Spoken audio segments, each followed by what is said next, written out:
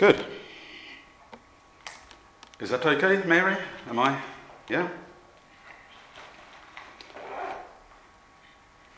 Okay. Good afternoon, everyone. Good afternoon. If I'm not mistaken, it's Father's Day today. Am I right? Yes. Okay. So we're celebrating fathers today. Yes. And celebrating fatherhood. So, first of all, let me say that even though it's Father's Day and we're celebrating fathers, my message is for all the men. Because I believe that God has called us all as men to be fathers. After all, fathers are those who lead, who direct, who guide, who love, who care for, who protect, who nurture. And I believe that God calls all men to do these things. So my message is for all men as fathers. Secondly, please, ladies, don't feel left out. I know I'm speaking to fathers, but as the scripture says, if we have an ear to hear what the Spirit says, we'll hear what the Spirit is saying to the church. So in my message, there's something for you ladies as well to receive from God. And last but not least, let me say this, that normally when we speak on Father's Day, invariably our message is to do with what we ought to do as fathers. But I want to speak slightly differently today. I want to also concentrate on who we ought to be as fathers and how we ought to be as fathers. Because I believe who I am and how I am informs what I do. So we want to see how we ought to be as fathers, how we ought to be as men. And as we do that, we will see what God wants us to do. I'm going to start off with 3 scriptures. They're not directly related, but they all have to do with fatherhood. So there is a connection between the 3 verses. First of all, I'm going to read 1 John 3:1, which says, "How great is the love the Father has lavished, has bestowed on us, that we should be called children of God. And that is who we are." What a marvellous scripture. We are the children of God. And He's lavished, He's bestowed His love upon us. And Psalm 103:13 says, "As a father has compassion on his children, so the Lord has compassion on those who fear Him." And James 1:17, "Every good and perfect gift is from above, coming down from the Father of the heavenly lights, who does not change like shifting shadows." So my message is based on these 3 scriptures. So first of all, let's establish that God is our Father. If we don't take anything other from this message, let's be assured of that. God is our Father. God is revealed to us in Scripture as Father. In fact, it's fundamental to our understanding of God to know and to appreciate that God is indeed our Father. We can't really understand who God is, really, unless we understand that He is our Father. Jesus says, when you pray, say, "Our Father, who art in heaven, hallowed be thy name." Jesus introduces the Father, God, to us as the Father. So we must know, we must understand, and in understanding we must also acknowledge that He is our Father. It's one thing to know He's our Father, it's another thing to acknowledge that He is our Father. So what I want to do today is to look at some of the divine attributes and characteristics of our Heavenly Father. I want to have a look at the character of our Heavenly Father, because as men, that's what we ought to be like. We want to be like our Heavenly Father. I'm going to have a look at 4 characteristics. I probably could have found 40, but we haven't got enough time. So I'm just going to have a look at 4 characteristics of our Heavenly Father. First of all, He's loving. Secondly, He is compassionate. Thirdly, He is generous. And fourthly, He is unchangeable. That's what we're going to have a look at today. And let me say this first of all. These divine attributes and characteristics of our Heavenly Father should be apparent and made manifest in the lives of all those who call Him Father, especially us as men. God is indeed our Heavenly Father. And there's a saying, isn't there? You've probably heard it. Like father, like son. You've heard of that, yeah? So if anyone should be like their father, it should be us as Christian men who profess to be sons of our Heavenly Father. As Christian men, we most certainly should be like our Heavenly Father. So first of all, our Heavenly Father is loving. Let me repeat that verse I said at the beginning. How great is the love the Father has lavished, has bestowed on us, that we should be called children of God. And that is what we are. The Father is loving, and He expresses His love lavishly. He expresses His love generously by adopting us into His family, whereby we are called children of God. What a great privilege for us who were alienated and enemies from God. The scripture says, Ephesians 2, "But now in Christ Jesus, you who were once far away have been brought near through the blood of Christ." And in verse 19, "Consequently, you no longer are foreigners and aliens, but fellow citizens with God's people and members of God's household." God has brought us into His family, and He is indeed our Heavenly Father. He's adopted us into His family because of His great love for us. So as fathers and as men, we've been called to express this same lavish, this same generous love to others, so that we might be like our Heavenly Father. 1 John 4:19 and following says, "We love because He first loved us. If anyone says, 'I love God,' yet hates his brother, hates his sister, he's a liar." Strong word. "For anyone who does not love his brother or his sister, whom he has seen, cannot love God, whom he has not seen. And God has given us this command: whoever loves God must also love his brother and love his sister." It's very categorical, isn't it? There's no room for any misunderstanding. Those who say they love God must love their brother and love their sister. So as fathers and as men, we're tasked with expressing, with demonstrating the love of God, the love of our Heavenly Father.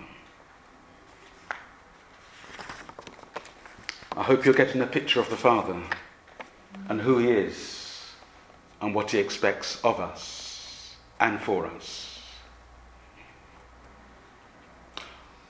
The Heavenly Father, He is compassionate. Psalm 103:13. "As a father has compassion on his children, so the Lord has compassion on those who fear him. 2 Corinthians 1:3 says, "Praise be to the God and Father of our Lord Jesus Christ, the Father of compassion and the God of all comfort." He's the Father of compassion. He's the God of all comfort. He is the source of all compassion. He's the source of all comfort. Compassion flows from him. Comfort flows from him. Isn't God good? As our Heavenly Father is compassionate, so he calls all fathers, all men, to also be compassionate. So what's compassion anyway? What is it? There are many different dictionary definitions, but this is my own definition. Compassion is care and concern motivated by love. You see, compassion is not just a feeling. Compassion should always be expressed and demonstrated by action. John speaks of this in his epistle. 1 John 3:17, he says, "If anyone has material possessions and sees his brother or his sister in need, but has no pity on them, how can the love of God be in him?" Very good question. We ought to demonstrate our compassion through our actions. It's not just a feeling, it's an action. James also speaks about this. James 2:15 and 16. He says, "Suppose a brother or sister is without clothes and daily food.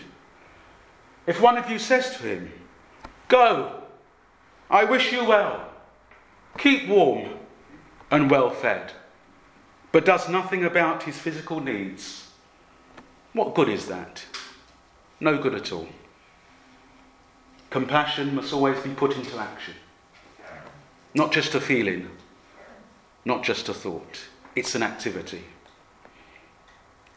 Jesus speaks of this in the parable of the Good Samaritan, which I'm sure we're all familiar with.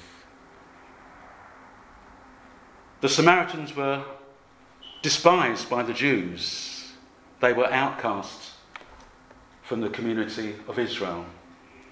And yet the Samaritan took pity, took compassion on the Jew. He didn't pass by on the other side as the others had.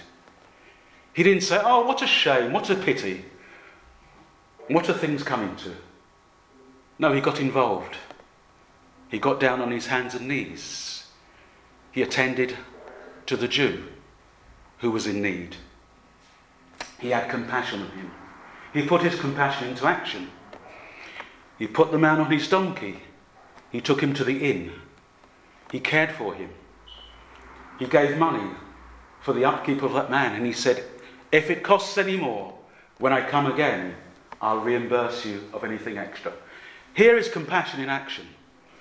That's what we ought to be like as men, as fathers. Then we will be truly like our Heavenly Father.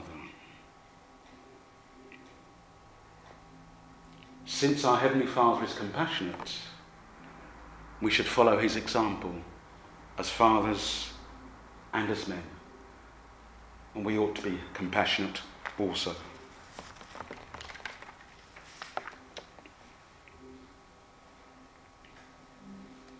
Our Heavenly Father,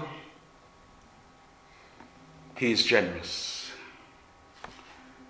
Every good and perfect gift is from above, coming down from the Father of the heavenly lights, who does not change like shifting shadows. James locates the source of every good and perfect gift. They come down from above. They come to us from the Father, our Heavenly Father.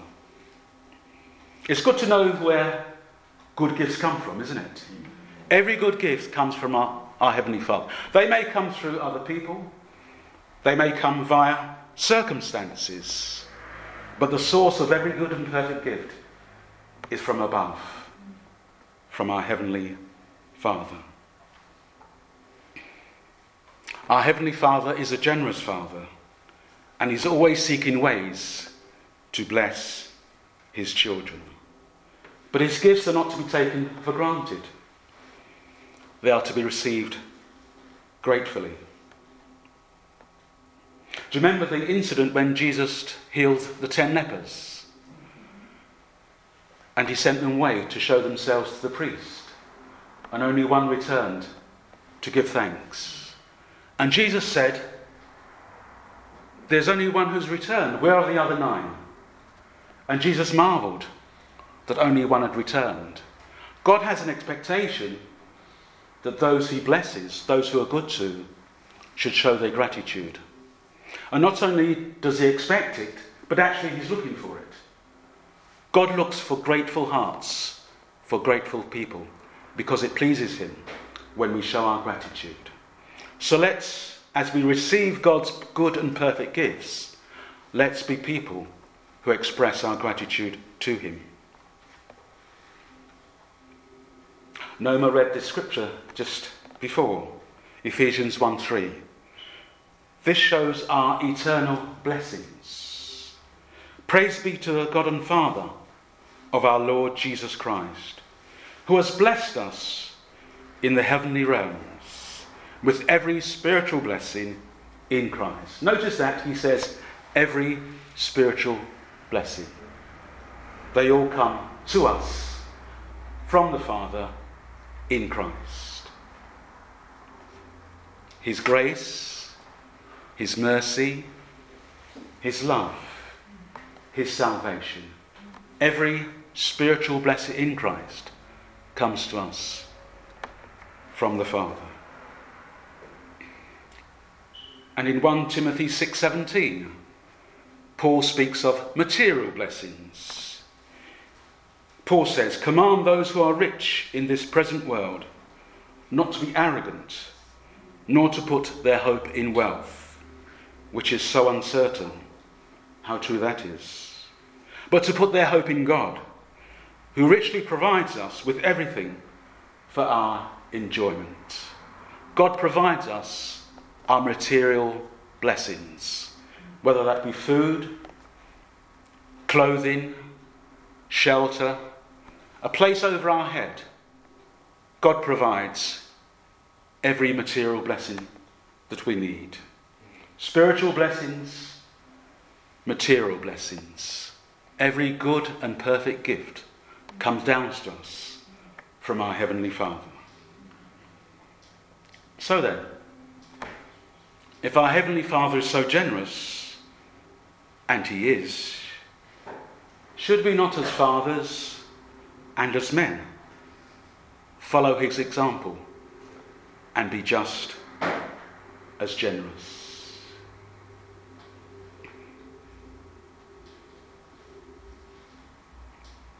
In Scripture, we see the greatest act of the Father's generosity. 1 John 4:9. This is how God showed His love, His generosity among us. He sent His one and only Son into the world that we might live through Him. That's the greatest demonstration of the Father's generosity. He sent His one and only Son into the world that we might be saved, that we might live through Him. The Scripture says He did not spare His own Son, but gave Him up for us all. And also, with Him, will He not truly give us all things? Let's be thankful today at the Father's generosity, not sparing His own Son, but giving Him up to us all. So let us as fathers and as men seek to emulate our Heavenly Father. Let's aspire to be like him in his generosity. That's a great calling, isn't it? Who can be like God in generosity? But that's our aspiration. That's what we're working towards. That's what we want to be like. That's who we want to be like. So then, let's look at the last divine attribute and characteristic of our Heavenly Father. He is unchangeable. James 1:17 again. Every good and perfect gift is from above, coming down from the Father of the heavenly lights, who does not change like shifting shadows. Now we have to be careful here. When we say that God is unchangeable, we do not mean that he's either inflexible or stubborn. Those are human characteristics. God is not inflexible and God is not stubborn. When we say that God is unchangeable, we are simply affirming that he is both reliable and consistent. He is reliable in all his ways, and he is consistent in his character. Malachi 3:6 says, I, the Lord, do not change. So you descendants of Jacob are not destroyed. Yes, he's speaking to the children of Israel, the children of Jacob. But what does that mean to us? It means that our safety, our security, and our survival are dependent on the unchangeable nature of God's character. Let me repeat that. Our safety, our security, and our survival are dependent on the unchangeable nature of God's character. We rely and we depend on the truth that God's love, God's mercy, and God's grace remain consistent according to his nature and according to his character. So then, as fathers and as men, we should also have this same consistent and reliable character. Is that true of us? Can we say the same? Well, we may not be there yet, but that's who we should be. That's what we're working towards. That's our goal. That's our aim. As fathers and as men, others should be able to depend on us. Why? Because we're dependable. Because we're reliable. Because we're consistent in our character. Because we are reliable in our ways. So people can depend on us as fathers and as men. I've written this, I'm going to say it. There's nothing worse than an unreliable father or an unreliable man.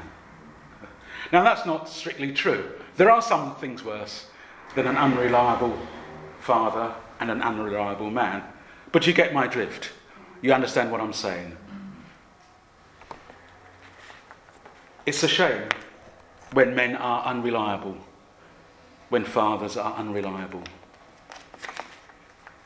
So let's aspire not to be like that. Let's aspire to be fathers and men who people can rely on, who are dependable.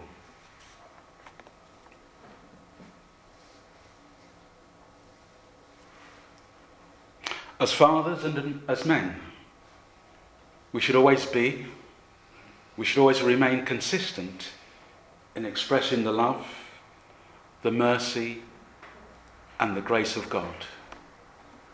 The grace of God, who is indeed our Heavenly Father.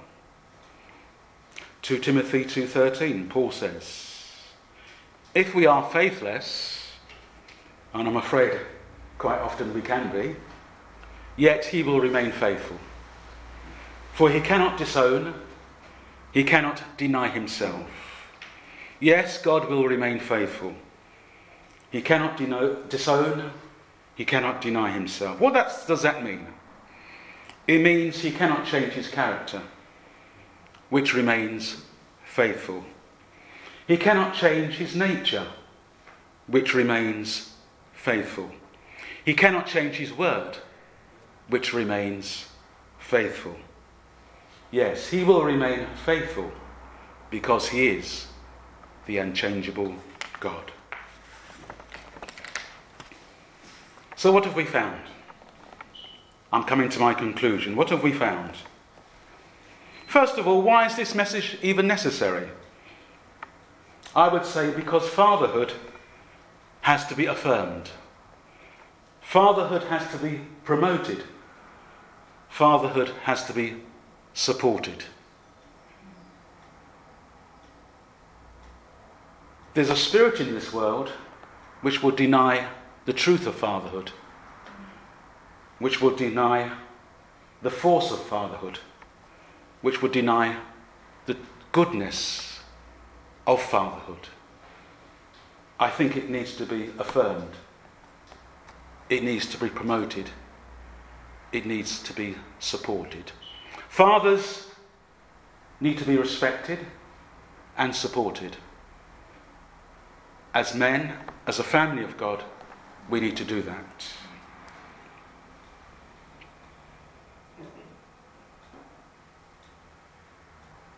Fatherhood is both a privilege and a calling. And God calls all men to be fathers. So let's respond positively to that call. But to be successful fathers, to be successful men, we must exhibit and demonstrate the attributes and characteristics of our Heavenly Father. We must be men of love. We must be men of compassion. We must be men of generosity. We must be men of reliability and consistency. Why am I saying that? Because our families, our churches, our communities, and our nation have a great need of fathers and of men who express and demonstrate the character of our Heavenly Father.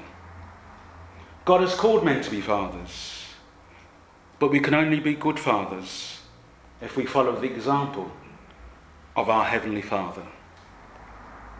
So then, this Father's Day, let us endeavour as men to be good fathers, so that we might truly reflect the character of our Heavenly Father.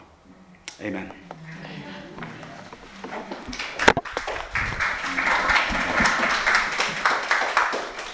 Don't go far, my brother. Don't go far. No.